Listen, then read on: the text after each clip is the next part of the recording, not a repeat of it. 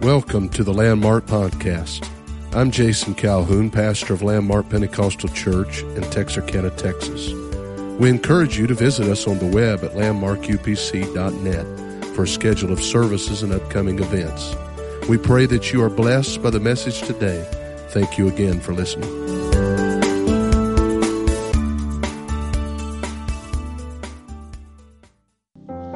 In that familiar portion of Scripture where that great conqueror and leader, we quote it so often, and we should. As for me and my house, we will serve. You're not ready for what I'm about to tell you. These commentaries believe that Joshua was somewhere around the age of 80 years old when he said those words.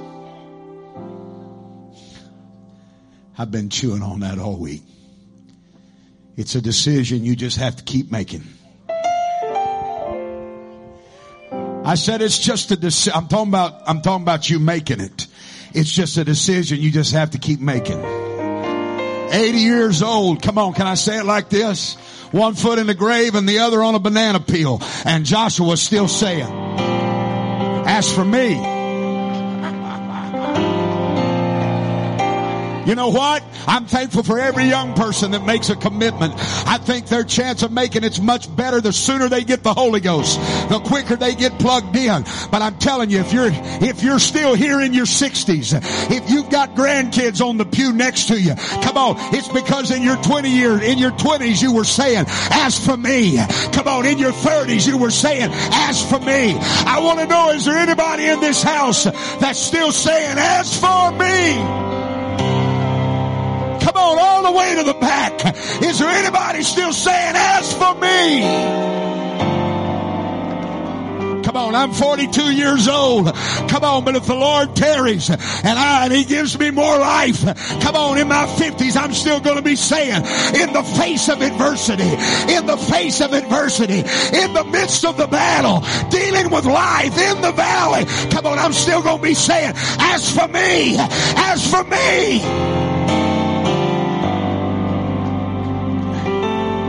So it struck me that apparently it's not good enough for a person to say it once and then be done. It's a decision that has to be made here now and then stood next to over and over and over and over. I got something to preach and this goes with it, but I'm on this right now. It's crazy at 80 years old, he's still speaking for his family. He's got kids now, and he's got grandkids, and he's got great grandkids, and he's still speaking for his family. As for me and my house, come on, you can make it. I don't mean this overconfidently in any presumptuous way. This that I'm going to preach to you tonight has possessed me. In the last month, I am obsessed with this because I really believe this is the essence, one of the great essence, if not the great essence of living for God. And I believe it's one of the greater things that the Lord's given me in a long time to help. And I want to help because I want to see you make it. Hey, I'm all about babies being born. I want to see people grow into everything that God has purpose for them. I'm just thankful to be a part of the great Landmark Church. Are you glad to be a part of Landmark Pentecostal? You're thankful for your leaders.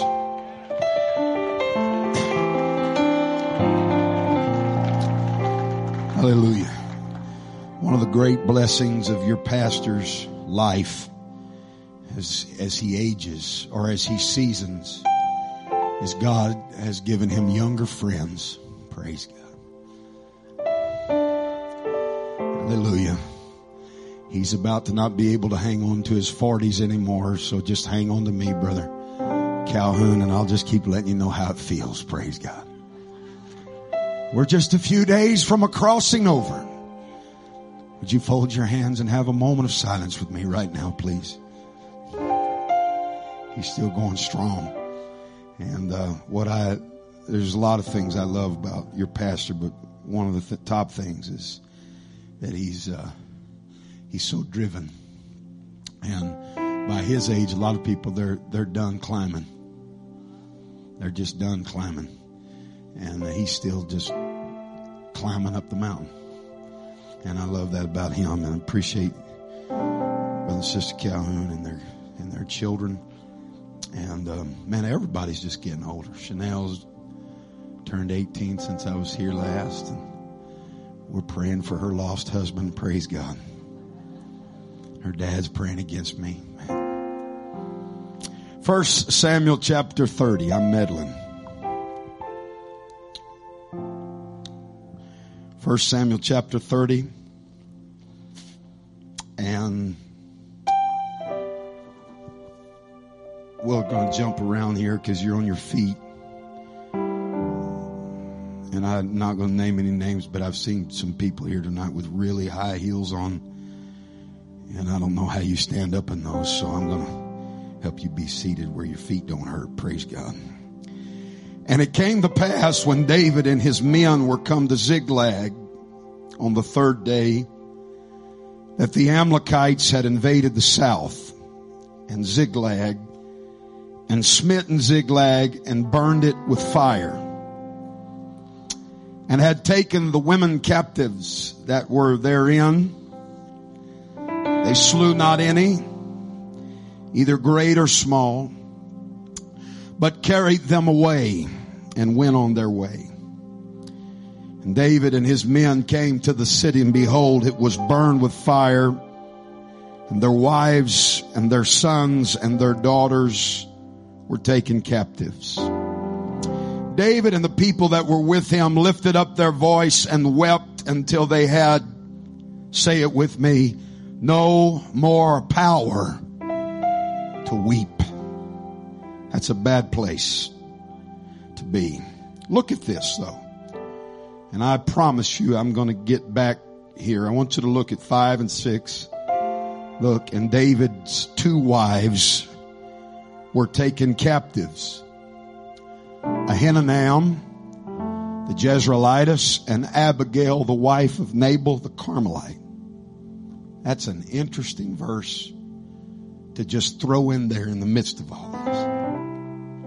And David was greatly distressed, for the souls, the people spake of stoning him, because the soul of the people was grieved, every man for his sons and for his daughters. Here it is. Say it with me. But David encouraged in the Lord.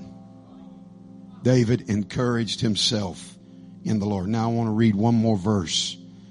Oh God. Look at verse 18. And David recovered all the Amalekites had carried away. Look at that. And David rescued his 2 wives.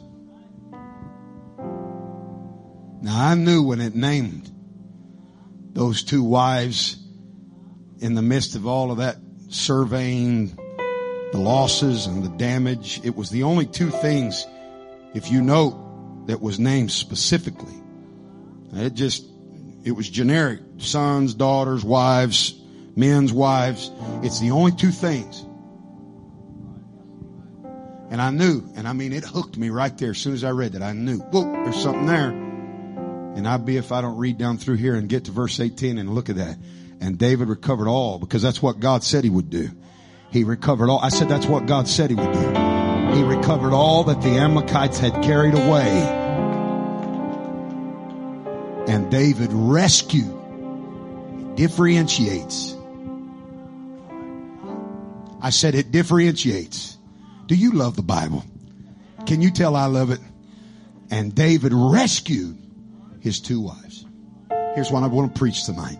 You gonna help me? I got a question for you. Actually, yeah. I want to preach tonight for a little while from this thought. So you want to wear the crown.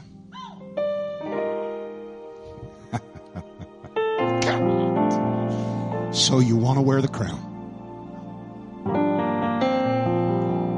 Anybody here want to wear the crown? Maybe you need to find out what the crown is before I get into this, but I'm going to get into it. So you want to wear the crown. You want to wear it? And I promise you, you want to perk up and pay attention to some of the things I want to say. I want to help you tonight. Can I tell you? This has helped me personally. This preacher will never be the same. There's things that God gives us, and He gives it to us specifically for you. He gave this to me for me. And then He's let me share it with you. You can make it. But I want to put a strong emphasis on you. You. You know who it's left up to? I heard somebody say it. You know who it's left up to? Oh, God's already predetermined it in His mind. God's already come to that conclusion. He believes you can make it. We're convinced. But you know who's going to decide? The devil's not even the one that's going to decide. It's up to you. Circumstances? Say it. No, me. Say it. No, not me. Say no, me. Trouble? No. Say it. Me. Take your finger and do like this. What people say? No. Say it. No, me. Me. So you want to wear the crown. I think you ought to put your Bibles down. I haven't been preaching long, but I'm not going to make that promise tonight. So just go ahead and get ready to endure some preaching, because I feel like preaching tonight. Would you just lift your hands and ask God to talk to us here for the next few moments? Come on. I want to help you tonight. Come on, lift your voice and ask God. Help us. Help us tonight, Jesus. Help us tonight, Jesus. Help us tonight, Jesus. Help us tonight, Jesus.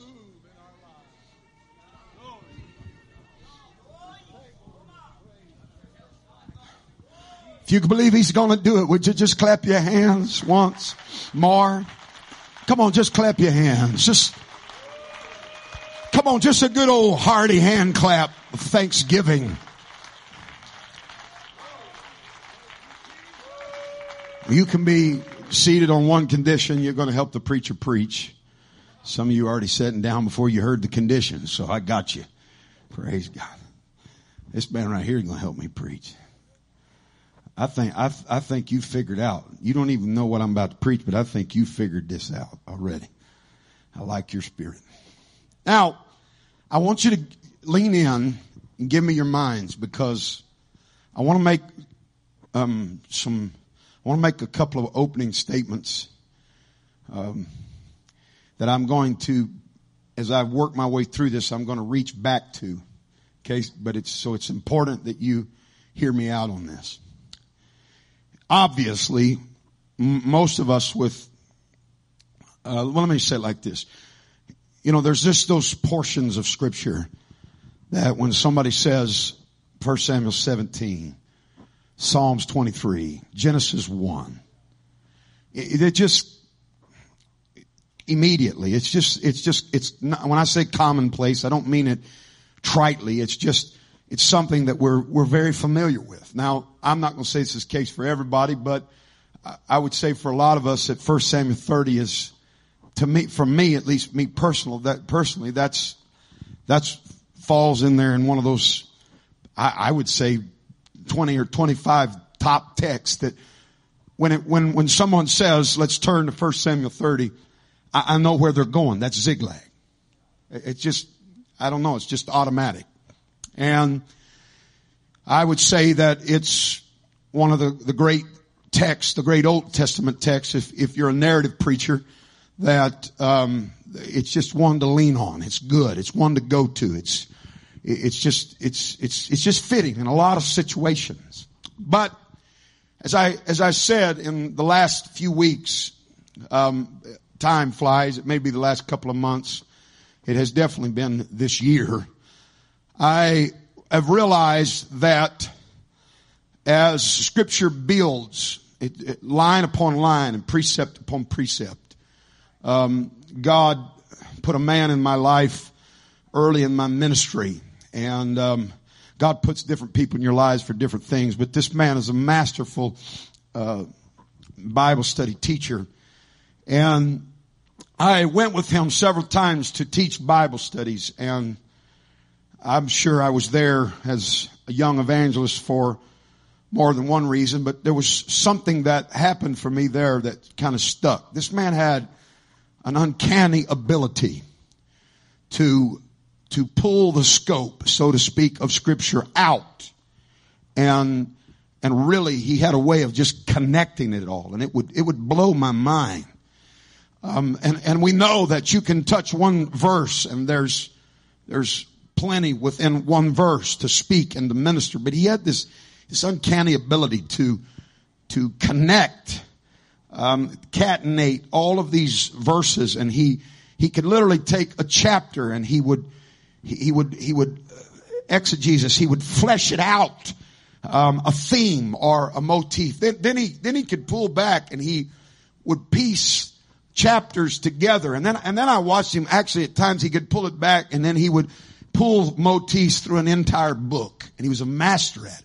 And I remember as a 20-year-old evangelist sitting, watching him do this, and my eyes were open to the fact of what I would call the building blocks of Scripture.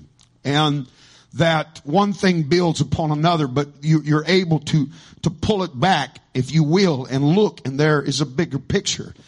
And I said that to say this. I think we have or at least I have, this is very important to what I'm going to preach tonight.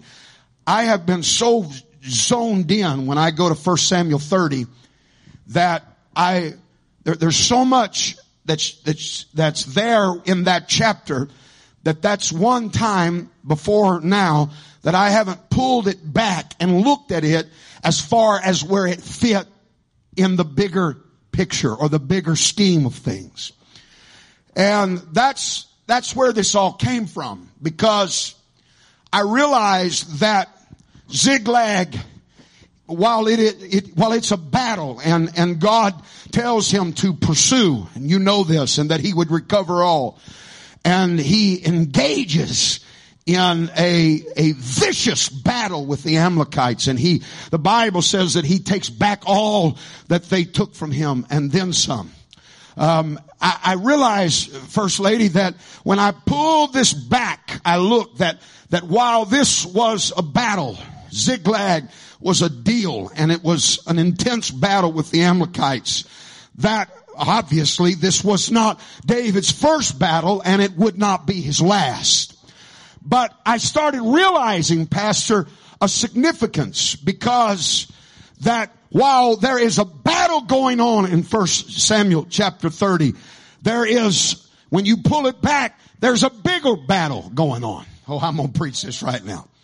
When you look at this, when you back it out, there is more going on here than this place called Ziklag that's been given to David, that David has assumed is kind of a place where he is invincible, if you will. The Bible says that Saul would not even follow David into Ziklag. And we get so honed in on this. My God, I feel the Holy Ghost. That the battle here becomes that what the Amalekites have done. It becomes about the fires and the smoke and the wives and the children being carried away, and his men, speaking of stoning him. If you really hone this in, it looks like it's the battle. It's the discouragement of realizing that 400 of his men are not even able to make the trip with him. And he goes to battle with 200. What is that? 1/3. 1/3 of his men is all that can make the trip with him. But ladies and gentlemen, when you pull this out, you realize, come on, it's not wise to become so consumed with the battle of the Amalekites that you forget that there's a bigger picture. There's a bigger battle. 20 plus years David has been running for his life. It's been 20 something years removed from the time that Samuel tipped over his horn of oil. Come on. He's 20 something years removed from the prophecy that Samuel spoke over his life. He's 20 something years removed from standing there in the presence of jealous and angry brethren. Come on. He's 20 something years removed from Samuel prophesying to him, there's a day you're going to wear the crown. There's a day that God is going to use you to lead his people. And there's no way of David knowing what I'm about to tell you, Chris. But the Bible, I want us to, I don't know who coined it. I'd give them credit if I did. But somebody said we learn history. And the reason that we repeat it is we don't learn from it. There was no way for David to know this, Bishop. Come on. But I'm telling you, we need to know it as we look at his life. The bigger picture is David is 20 something years in the waiting room for that crown to be pressed on his head. There's no way to know. Come on, David. But 1 Samuel 30 is the last chapter. Come on. That you're going to engage an enemy before they place a crown on your head. I had never pulled it back long enough to look at it this way. 1 Samuel 31 is the last chapter of 1 Samuel. And it's when David receives the news that Saul is dead. 2 Samuel then starts. And it's 2 Samuel that David laments in chapter 1 the death of Saul. But it's 2 Samuel chapter 2 that they come and they put the crown on his head. Somebody needs to understand, come on, that there's always a bigger battle in play. Come on. You need to understand when you're in this battle that there's a bigger picture, and you need to understand that what you do today it will affect the overall picture of things in your life. The day-to-day battle will determine your battle for your great destiny. There's a bigger battle. Wow. The battle with the Amalekites. The battle with 2/3 of his men checking out on him. The battle of everything being burned off. Hear me now. The battle of his wives and children being carried away. Come on. It's a great battle. The battle, the emotional toll. It's taxing. Come on. It's the exhaustion from Ziklag. But you need to understand, come on, there will always be, you need to understand there's going to be that last battle. You got to live every day, come on, with a bated breath. You got to live every day with the understanding that the decisions that I make today may very well be a decision that's going to affect the overall destiny of my life. It's the little battles, come on, that will determine which way that the war will tip, come on, before this is all said and done. You got to get it right at Ziklag. Come on. David had no way of knowing it was the last test. But ladies and gentlemen, you and I have to understand, come on, you want to wear the crown? Then there's some things at Ziklag that God's going to test you with. And you got to make sure you get it right.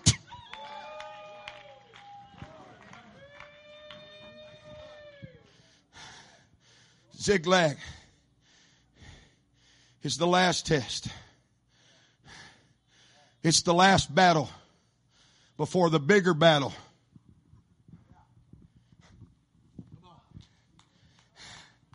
I said it's the last battle before the bigger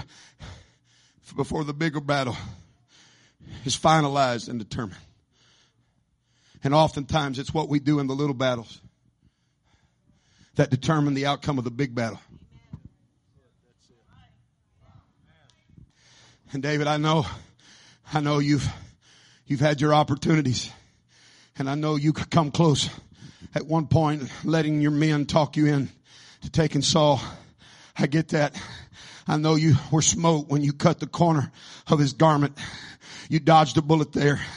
I know if it had not been for the interception and the pleading of Abigail, that right there at the end, you were close there too. Nabal was a fool, and you almost took matters into your own hands over something so silly and so stupid, but you dodged that.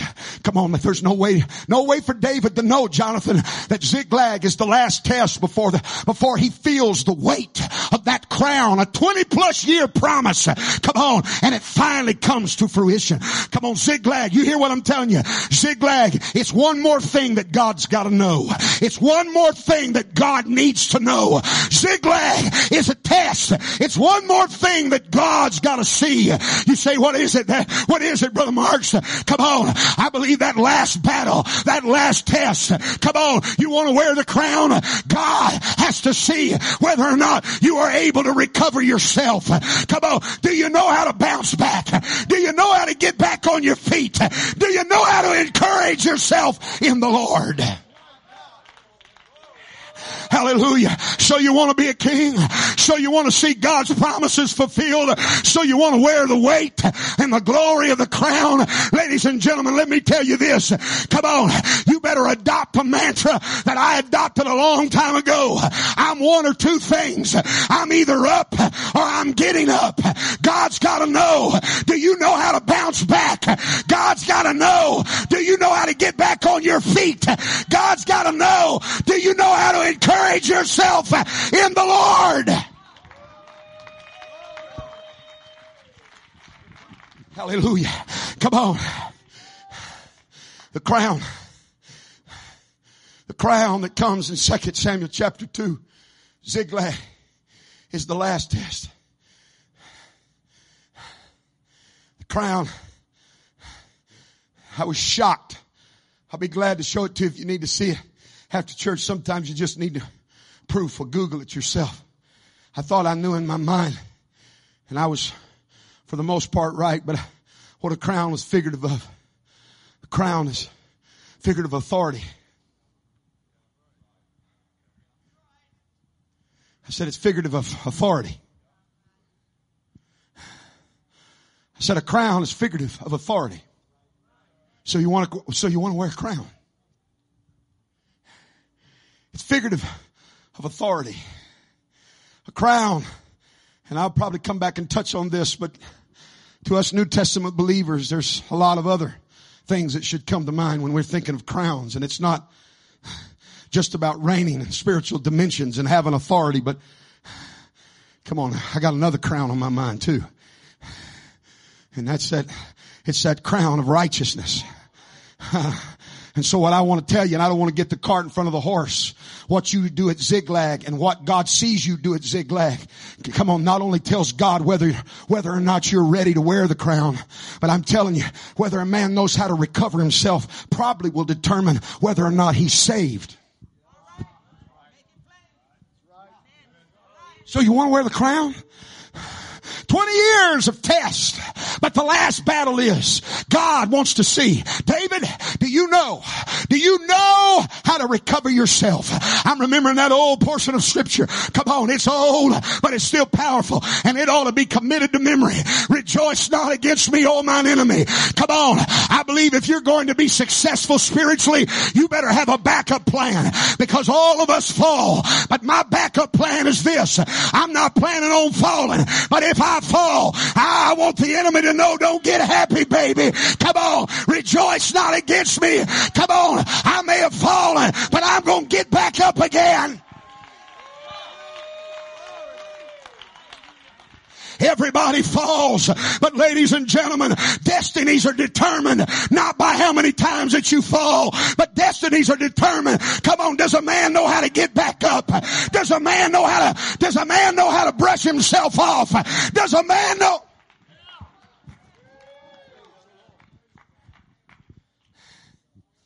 And then a crown's a type of authority. A crown is a type of power and position.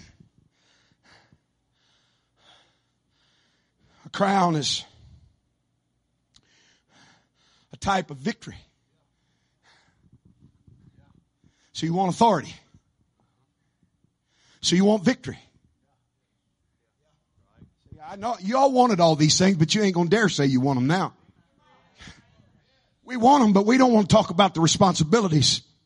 We don't want to talk about the steps. We just want to just give them to it. That's not the way it works. You want victory? There's some things God expects out of you before God can give you victory.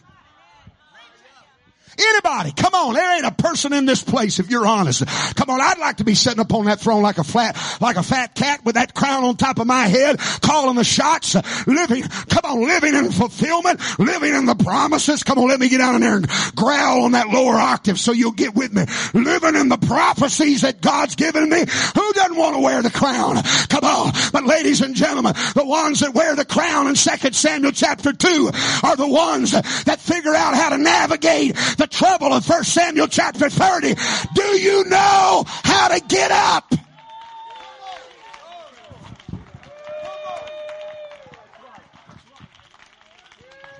Do you know how to get up?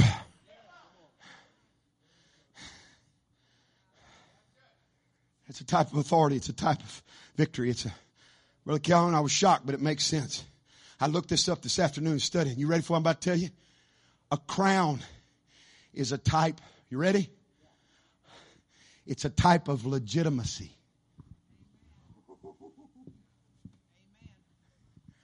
I'd never stopped to think of it like that. I thought, well, that's in one place. So I started looking and I said, nope.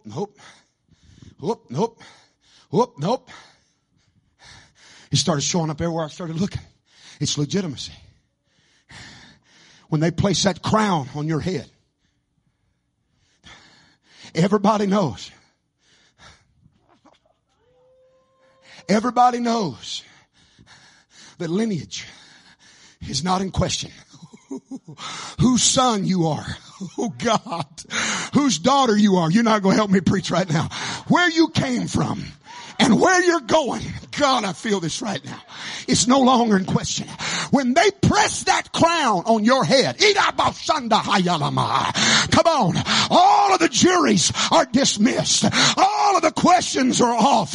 Chris, once that crown is placed on a man's head, everybody knows he is who they said he was. He is a son. She is a daughter.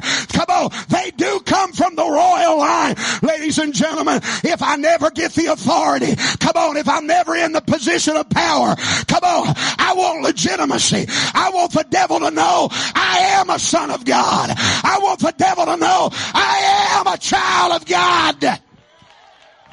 Come on, anybody else here want that legitimacy? Clap your hands and give God a shout of praise. I can't hear you. Clap your hands and give him a shout of praise.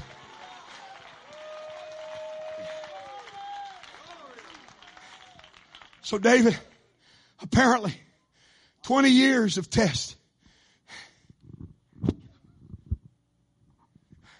Somebody please tell me I'm making sense right now. 20 years of test. You get around brothers that are jealous.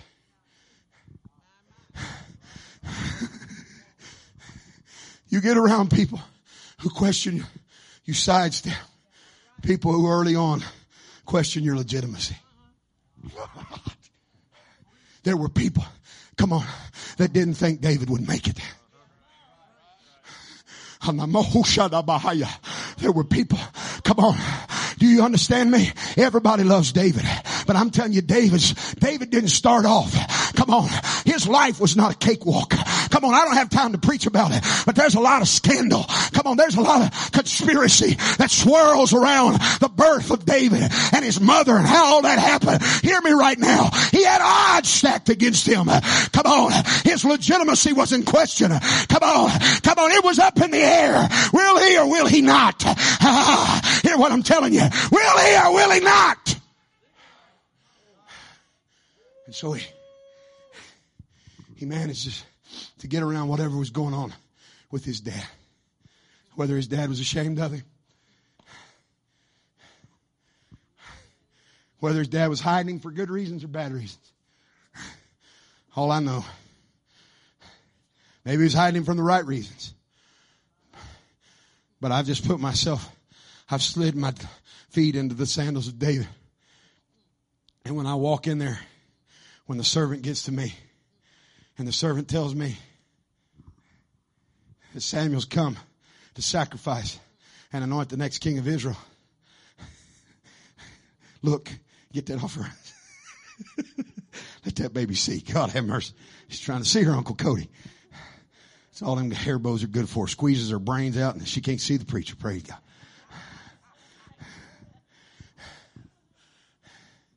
I'm just telling you how it had to make him feel. I've preached it, and there's times I believe that maybe David had him hit or Jesse had him hit away for the right reasons. But at the end of the day, you got to ask yourself, that would cause David to question his legitimacy. Who's at Dad's house? Samuel. What's he doing?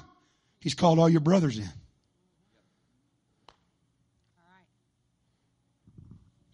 Now, whether Jesse's reasons were good or bad, whether he's hiding him for good or hiding him for the wrong reasons, whether he was hiding him trying to save him or hiding him out of shame, I'm just telling you how it had to feel to David. It had to feel to David that his own dad was questioning his legitimacy. Because Samuel asked for all of the sons. Well, I'm going to preach this. I am going to wear this out tonight. And to walk in there and realize that Samuel's already gone down the line multiple times and God shook him off. No. And he manages to navigate that. He manages to wend his way around that whole situation in 1 Samuel 17 where those same brethren, again, questioning his legitimacy. I'm preaching stuff to you right now that's so good. I've never preached in my life, but some of this is hitting home with you. It's the constant prodding and poking. It's the things in your life that's constantly trying to question we know the naughtiness in your heart. Why aren't you tending those few sheep that daddy's And it doesn't stop there. It doesn't stop with his dad. It doesn't stop with his brothers. Now it's Saul. Come on. And if Saul's not enough, the leader of Israel, come on, questioning him. Here, take my armor. And I see Saul. Come on. I don't believe that little meeting in that tent that day, come on, could have made David feel good about himself. Come on. But he manages to negotiate that. And then Goliath questions his Who is this? Shepherd. Boy. And he wins his way through that. He wins his way around javelins.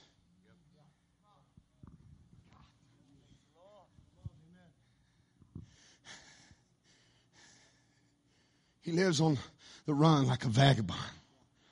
And he dodges javelins and attempts after attempts after attempt on his life.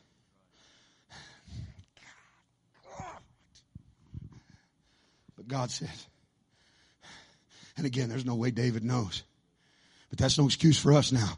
We got to read these stories, and we can't just learn history. We got to learn from it. David, there's one more thing I've got to know. One more thing that I've got to know. There's one more thing. Boy, I wish I'd have got me a crown. I'd carry it around and put it on your head tonight. So you won't wear it? One more thing before you can finally be crowned with legitimacy. I believe a man's sonship. I believe the lineage, who you say you are.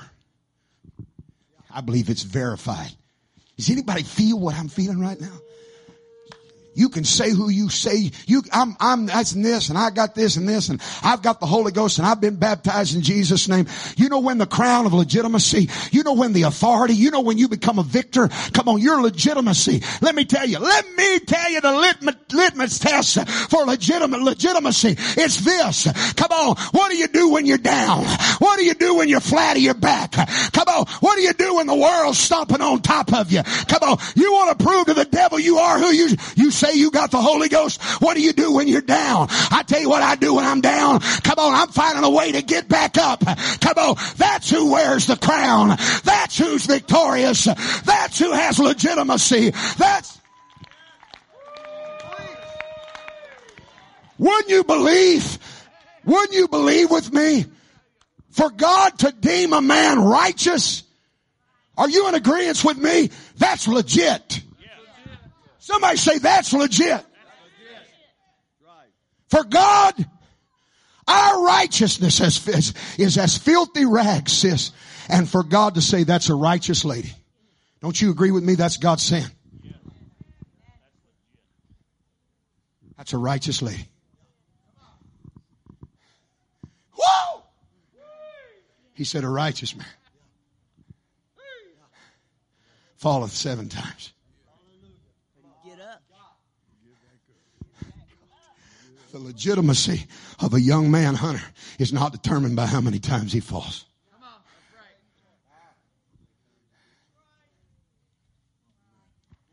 Do you know how to get up? Do you know how to recover yourself? I'm thankful for every card I've gotten. I'm thankful for every phone call I've gotten. Come on. I don't have a sad story, but I'm trying to tell you, if I have any legitimacy in my life, I'm going to tell you what's made me legitimate. I'm going to tell you what's put me in a place of authority. If I have any authority, I'm going to give it to you right now. Listen to me right now. If you're dependent on somebody to come by and scratch your back, if somebody has to send you a card every week, come on, to keep you faithful to the church, come on, we're willing to make the calls. Here, listen, but there comes a point. Come on, there comes a point. Come on, that you have to put away childish things. Come on, I don't need somebody always up in my face. I don't need somebody putting a sucker in my mouth all the time. Come on. I don't need you to give me a Chick-fil-A gift card. Come on, to get me to come to church 2 times this month. No. Come on. If you're going to wear the crown, if you're going to be legitimate, come on. You can't be the type of person that needs others to pick you up all the time. Come on. If you wait around on somebody to pick you up, you're going to die down. Come on. You got to know how to pick yourself up. You got to know how to pray yourself through. You got to know how to encourage yourself in the Lord.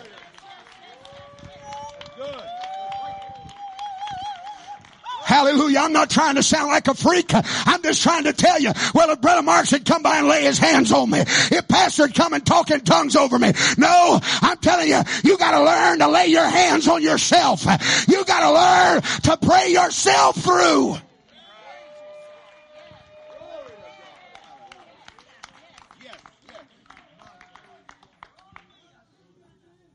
You can be seated. Hold on. Don't check out on me. Lord have mercy. That's just 45 minutes, sis. I got a few more minutes, don't I? Way I see it, I'm like Verizon. I get them rollover minutes from this morning. Praise God.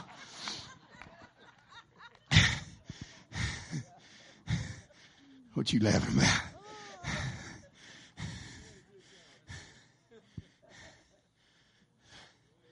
So, I'm going to make a statement right. You got to preach in tweetable phrases or people don't listen to you anymore. I don't have a Twitter account or Twitter account. But I do want people to listen to me, so. As you're itemizing things that this is taken out of you. If you take notes, get this, listen to it later. If you're taking notes, you need to write this down somewhere later. As you're itemizing, don't forget that itemization starts with I. Don't forget that items starts with. And sometimes we're so guilty, Chris, that all we see is the stuff that's missing. And we forget that before David ever got his stuff back,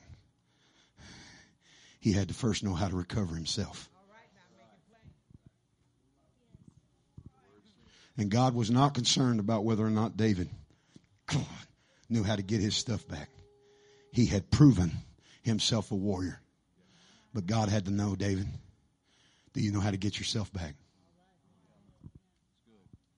And some people live their whole lives. Come on. Do you know this living for God is a dance? And God never intended for it to be something you do with two left feet. It's supposed to be graceful. It's supposed to be something that's so beautiful that when other people look at your walk with God, they want what you have. But too many people's walk with God is dysfunctional. It's two left feet. And you know why? It's not because everybody has zigzags. Everybody has battles. Everybody deals with stuff. Life happens to all of us. Life happens to all of us. When you see somebody's dance that's graceful, come on. I'm telling you, you are greatly mistaken when you look at people in this church. You look at this guy right here, and he's always got a smile on his face. Come on. I don't see how a big guy like that floats the way he floats. But the Holy Ghost gets on him, and it looks like he's just floating above the ground. Come on. It's not because he doesn't have any battles. It's not because he doesn't have any problems. Come on. You got to get off being hung up on, well, I got to get my stuff back. What good is your stuff if there's no self?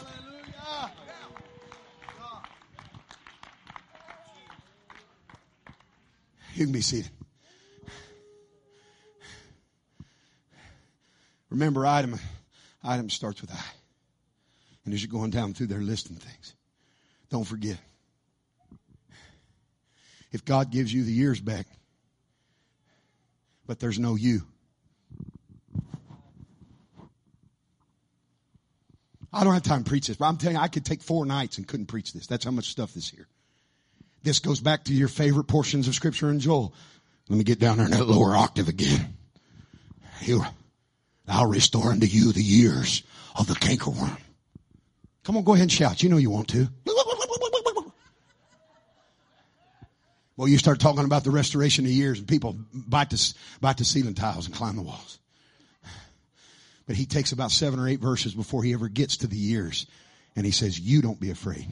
He gave Job back twice what he had. He gave him double. Somebody said double for his trouble. Huh? But you go read the book of Job. Before he gave him double stuff back, Job had to recover himself. You want to wear the crown? You want legitimacy? You want authority? Come on, you New Testament believers, I'll add another one. You want to be saved? I think this important. I don't think this only determines a person's destiny as far as their purpose on earth. I think what I'm preaching is so important. This literally it is not just the determining factor of whether or not you will be anointed and fulfill your purpose. This will determine where you spend eternity. Zigzag happens to everybody. But unfortunately, encouraging yourself in the Lord doesn't happen to everybody.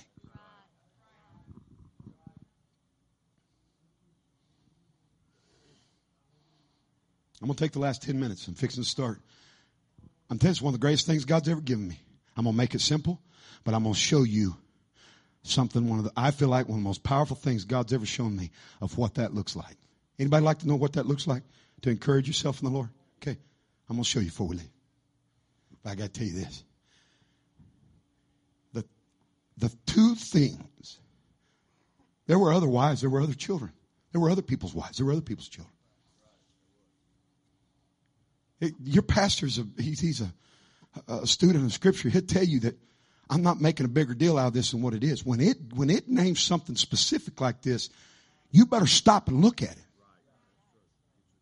And I wasn't shocked, Chris, when I looked at Ahinoam and Abigail. I already knew what Abigail meant, but I didn't know what Ahinoam meant. Do you know these 2 names deal with peace and joy? You said it. What did verse 18 say? It says, and they recovered all that the Amalekites had taken away, and David rescued his 2 wives. Do you know that your peace and joy, too many people's peace and joy, do you understand that's 2/3 of your Holy Ghost? Do you know who's responsible for your peace and joy? Look in the mirror, honey.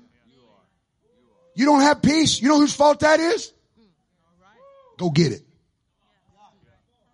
You don't have joy? You know whose fault that is? That's why he differentiates in verse 18. They recovered all that the Amalekites, God, you're not hearing me right now.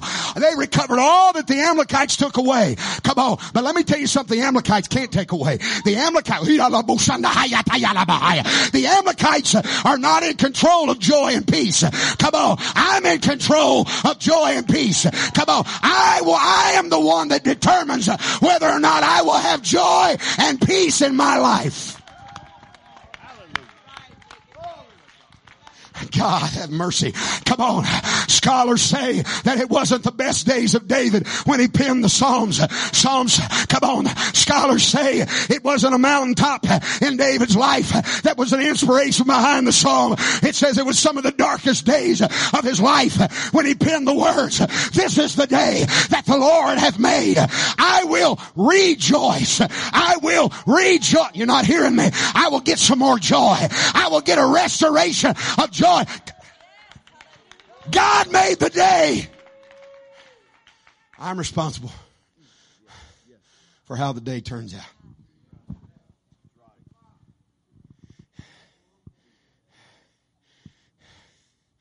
Joy and peace. Do you know what? Let me tell you something. Chris, if we never get the stuff back, I can tell you I got the Holy Ghost at 5.5. I can tell you at 42 years old. All of that stuff that you, come on again, I got to get down there on that lower end. The years that the cankerworm and the palmer worm. Brother Marks doesn't believe in revival. I do. But you listen to me. We have become so obsessed with the stuff. You don't want the stuff if you don't have the joy and peace.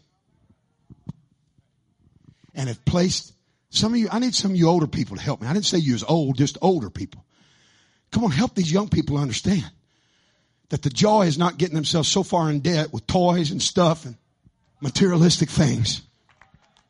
Come on, at the end of the day, if you don't have 5 cars sitting in your driveway, are you listening to me right now? If you don't have 2 or 3 houses, and are you hearing? Is anybody going to help me right? If God provides and you're able to do that, great. But I need some people right now to help this preacher preach. At the end of the day, it's not about stuff. At the end of the day, if I've got my joy and I've got my peace, you know when legitimacy comes? Do you hear what I'm preaching right now, young man? Do you hear what I'm preaching? Come on, I believe this man lives what I'm preaching. Come on, you want authority? Come on, you want legitimacy? Come on, God's got to see from you. Come on, I'm not going to let a situation, I'm not going to let somebody did to me take my joy and peace. I've got to have my joy. The joy of the Lord is my strength. Come on, that peace, come on, I got to have it because it surpasseth all understanding.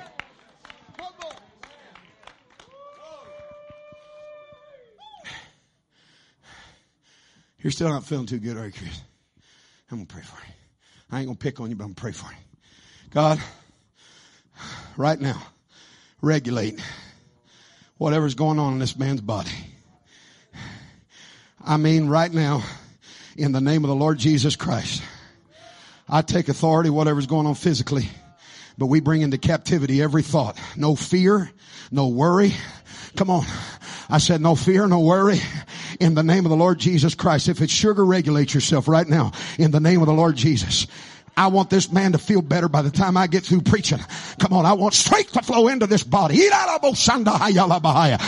name of the Lord Jesus Christ. All right. Okay. You got off the hook because you don't feel good. So I'm going to pick on Hunter. Hunter's wife should say amen right now. All right. Come here, Hunter. Bring a chair.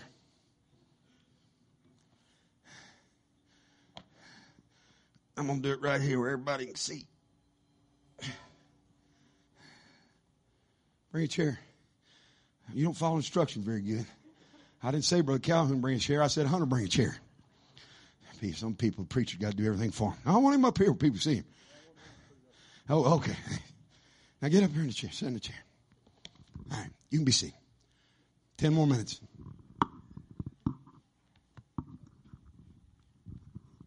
I'm going to show you what it looks like to encourage yourself in the Lord. Because I'm telling you, this is the deciding. This will deem. This will determine. So you want to wear a crown. I believe God was waiting 20 years. God was waiting. David, you got through all of those deals. But there's one more thing I got to know. Do you know how to get up?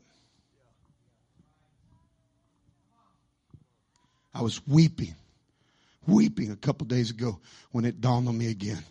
You tell me if Joseph did not live out the dream. Pits, false accusations, Potiphar's house, Potiphar's wife, prisons. Which one forgot him? The baker or the butler? The baker? Well, they both, yeah. You got, what did it say?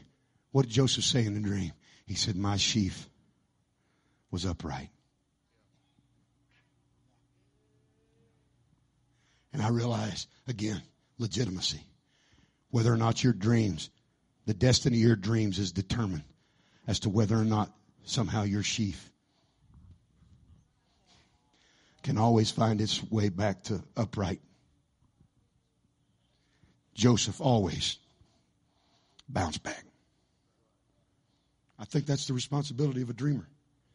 God fulfills the dream, but the responsibility of a dreamer is to get back up. You can't be upright and lay flat on your back. Do you know how to recover yourself?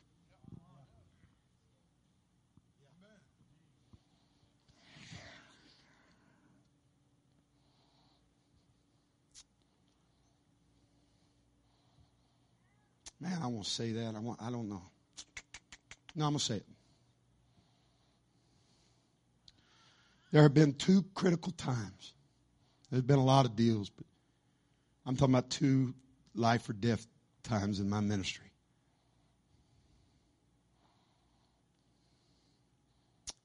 Man, I'll just do it because I want to help somebody. I needed a phone call so bad.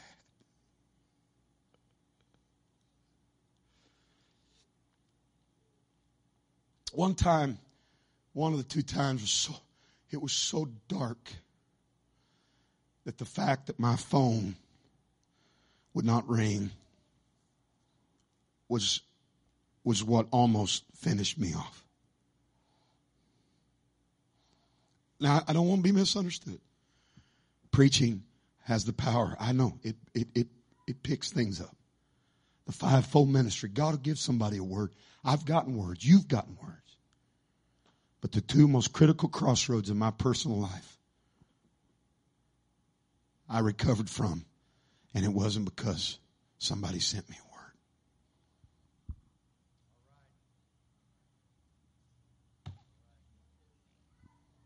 word. Can you relate to that? You've had words.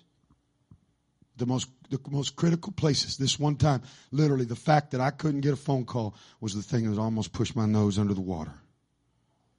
And I'll tell you what I told God, because I want to help you so bad. I got so bad, I told God, you mean all the people that have prophesied to, all the pastors and all the churches. I was ticked. And you can't put it on one person's heart to pick up the phone and call me?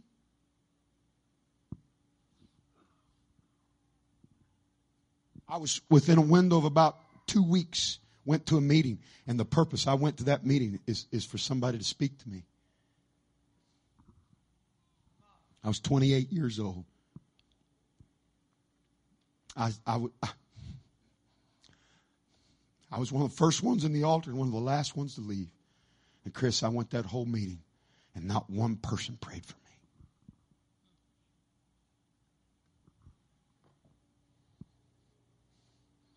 I've had people pray for me. I don't want to discourage you, but there's been times I've gotten so many words from the time I stepped off the platform till I got in the car. I was confused what God was doing. I got in the car one night after me and I told my wife, I said, my God, I didn't know God had so many wheels. But it's like when I needed it the most, I couldn't get it. Hunter, God let that happen. And I went back to my hotel that night. And I said, you mean I can't get one word? And I realized the places I wanted to go, the legitimacy I wanted, the authority that I wanted, the crown that I wanted to wear, that I was in. Oh, everybody wants, you can't leapfrog to 2 Samuel chapter 12. You're not going to hear the news that your nemesis is no more in 1 Samuel chapter 31. Until you think God's going to remove the nemesis in 31 if he can't see that you know how to recover yourself in verse 30 or chapter 30? You think that would do you any good for God to take care of it when you're not willing to get a hold of your own self by the bootstraps and pull yourself up?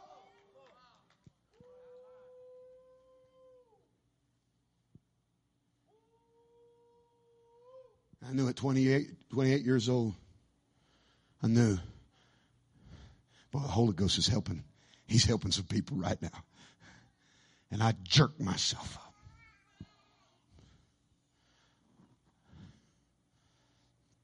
And I got up the next day and I had a different outlook. And it wasn't because somebody called me. It's because I made a decision. I'm not staying down.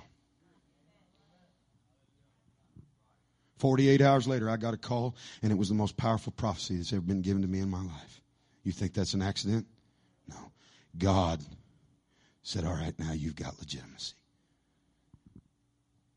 I was waiting. Now I know.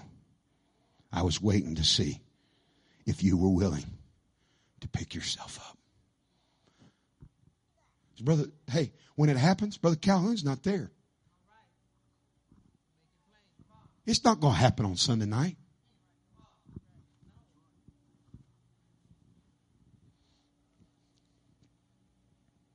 All right, here we go. I just took about 6 minutes of my 10. So I looked this up.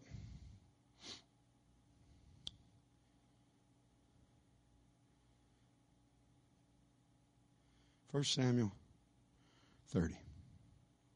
Y'all still with me? I'm not long. I'm not long. Look.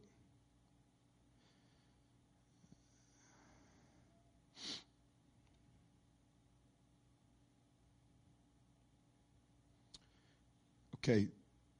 The word is, I'm not going to try to pronounce the Hebrew word. It's spelled Chazaq. I'm going to make this real simple, okay? Let me tell you about the Hebrew language. It's visual. It's all about visualization. I actually know a man, a pastor. He knows him too. Right now, that is, he will do it. He's in school. He's learning Hebrew right now. His name's Tom Dehad. We were just talking about this.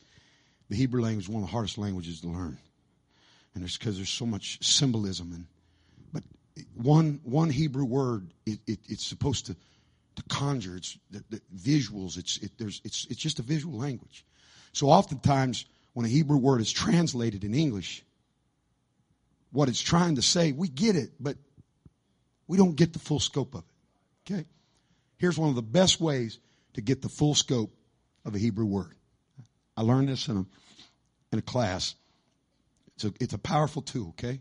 It's called in English, the Englishman's Concordance. And here's how this works. Actually, there's a couple different ways that you can use it. The King James has a way you can do it too, the King James Concordance. But what this concordance will do is you take that Hebrew word has a number, okay?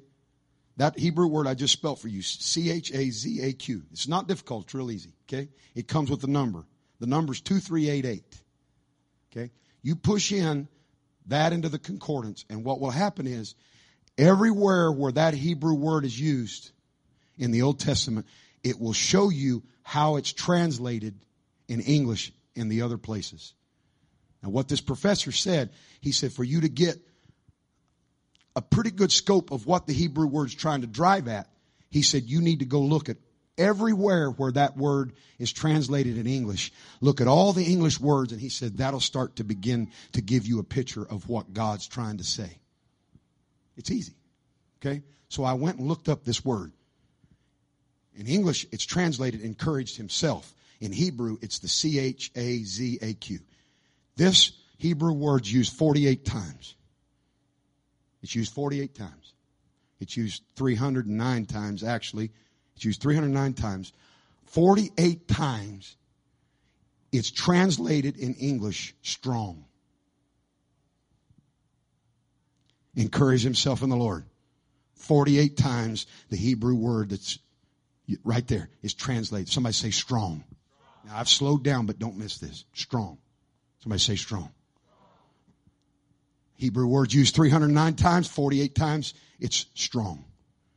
35 times it's translated to seize or to take a hold of.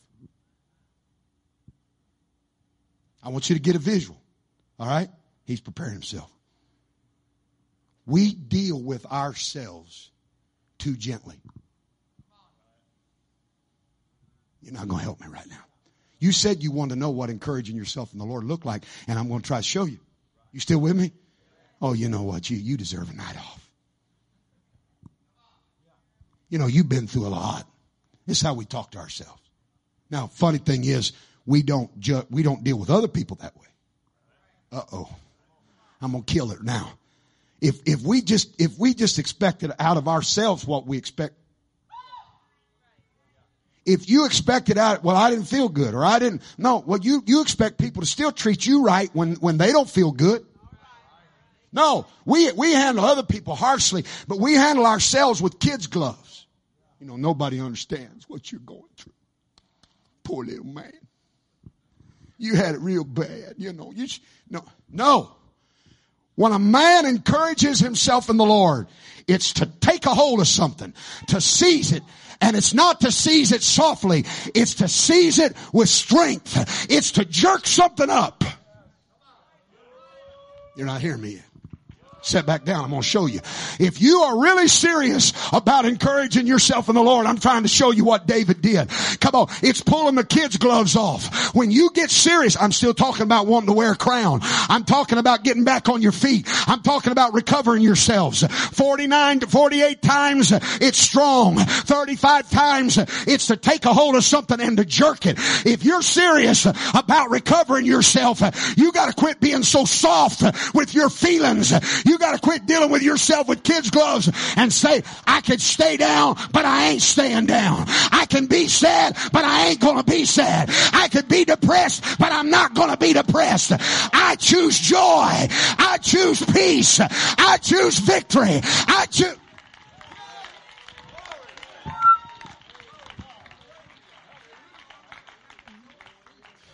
Go ahead. Come on, sow some seed. We'll pay this building off. Go ahead.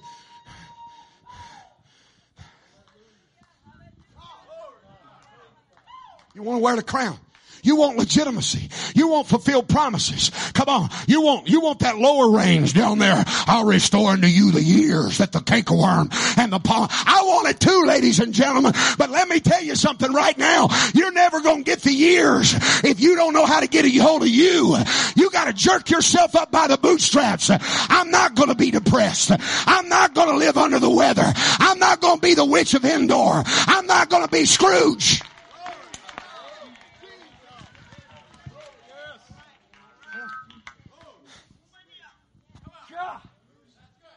Somebody shout strong.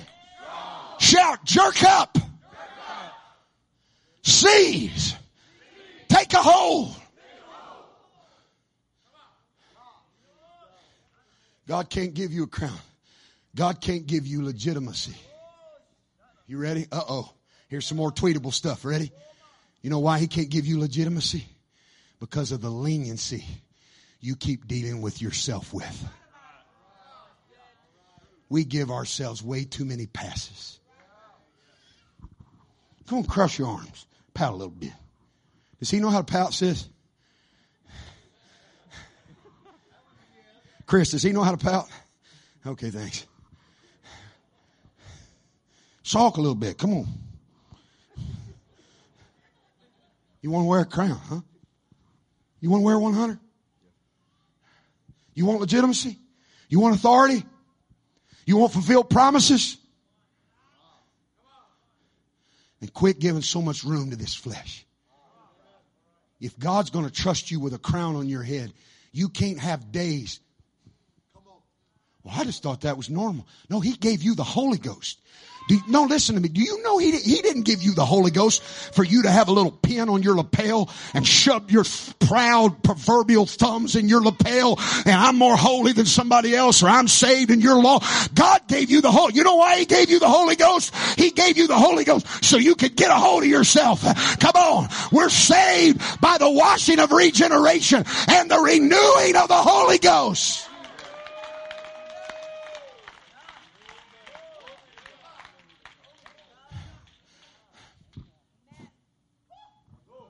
Is that all right? Please tell me this doesn't sound pastoral. It scares me. That's why I don't like slowing down. I'm afraid it's pastoral. I've been running from that for 24 years. Can't run fast as I used to, though. 48 times strong. 35 times to seize, to jerk up, to take a hold of. 39 times out of the 309. That Hebrew word that's translated encourage himself. 39 times is translated repaired. 28 times is translated strengthened. I'm trying to show you what it looks like to encourage yourself in the Lord. 9 times it's to take. 8 times it's translated to something that's caught. Again, it's that jerking motion. This is the one that moved me. 8 times that Hebrew word that's translated encourage himself. You'll find it 8 more times in the Old Testament and it's translated, you ready? Courage. You know why? Because it takes courage.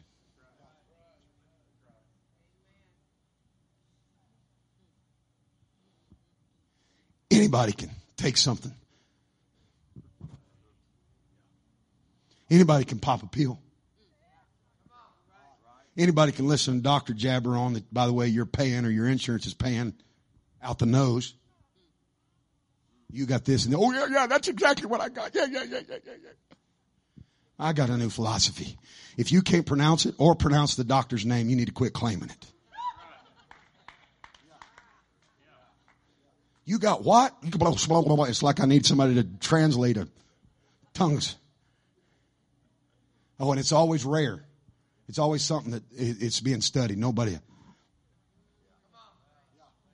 No, it takes courage. David, I know you got the courage. I know you got this courage to smite the Amalekites. But do you have the courage to smite yourself?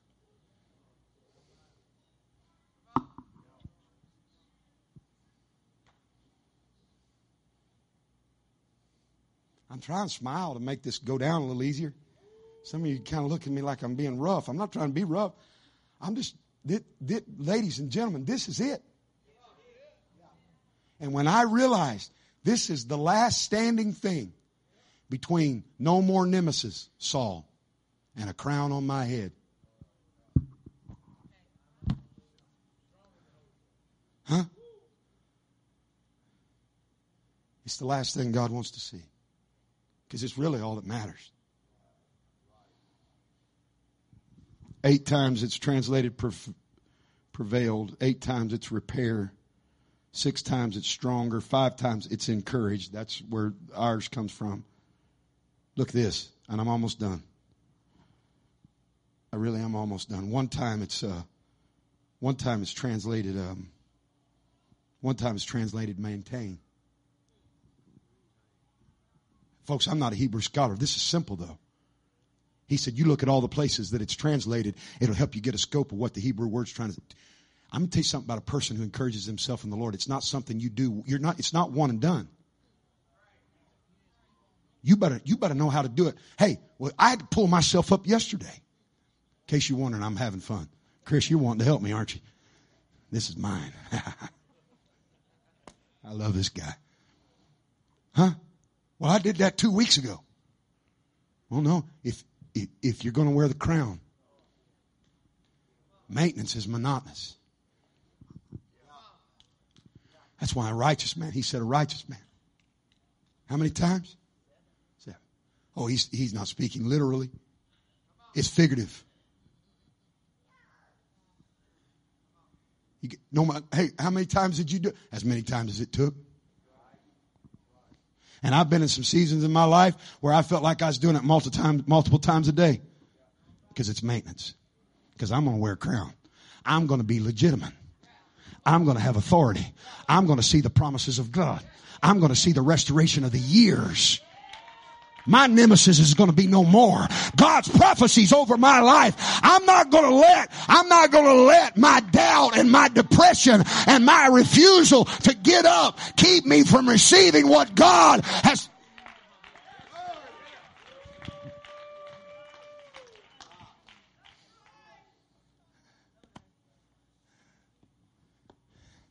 One more. I was shocked. I didn't even know this word was in the Bible. It's the same Hebrew word, 309 times. I gave them to you.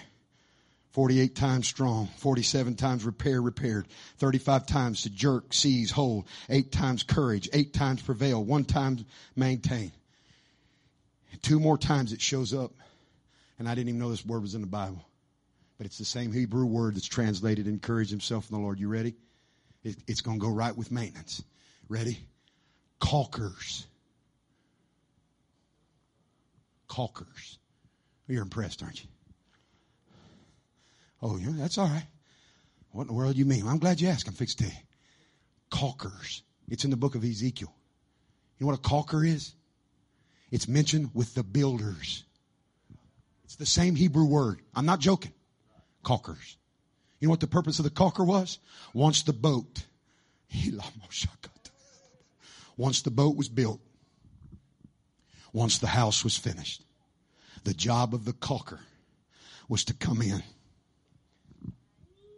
and to seal the gaps. A boat, the caulker was so important to the future of the boat, to the goods and the merchandise, the people that it would carry, the job of the caulker. Come on, I don't care how good the construction of the boat was. Come on, it was the caulker that come in and he would seal the gaps. Come on, he would seal the seams of the boat, and it would keep the boat from taking on water.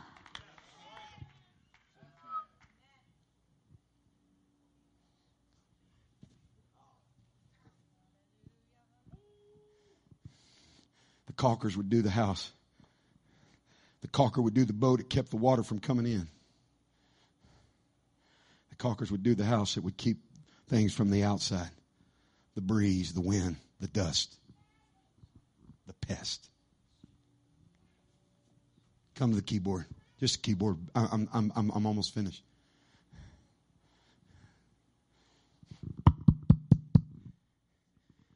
The earth's covered what? 70-something% with water, right?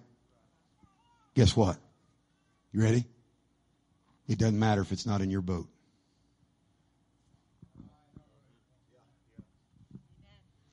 %70 of the earth is covered with water. Guess what? That's a lot of water. But it doesn't matter if it's not in your boat. And so I've found, and I know this doesn't sound super spiritual, but I've found that much of living for God. I have a ladle in one hand and a caulk gun in the other. And I'm dipping out. And I'm sealing up. You know what encouraging yourself in the Lord looks like? It's, I don't want water to come in that hole again. You want to wear a crown? Then you need to figure out the thing that keeps tripping you. Find out where your boat's taking on water. Dip the water out that it's taken on. And seal that joker up. He encouraged himself in the Lord. I'm probably going to find myself down again, but encouraging yourself in the Lord is learning. That is not going to get me down.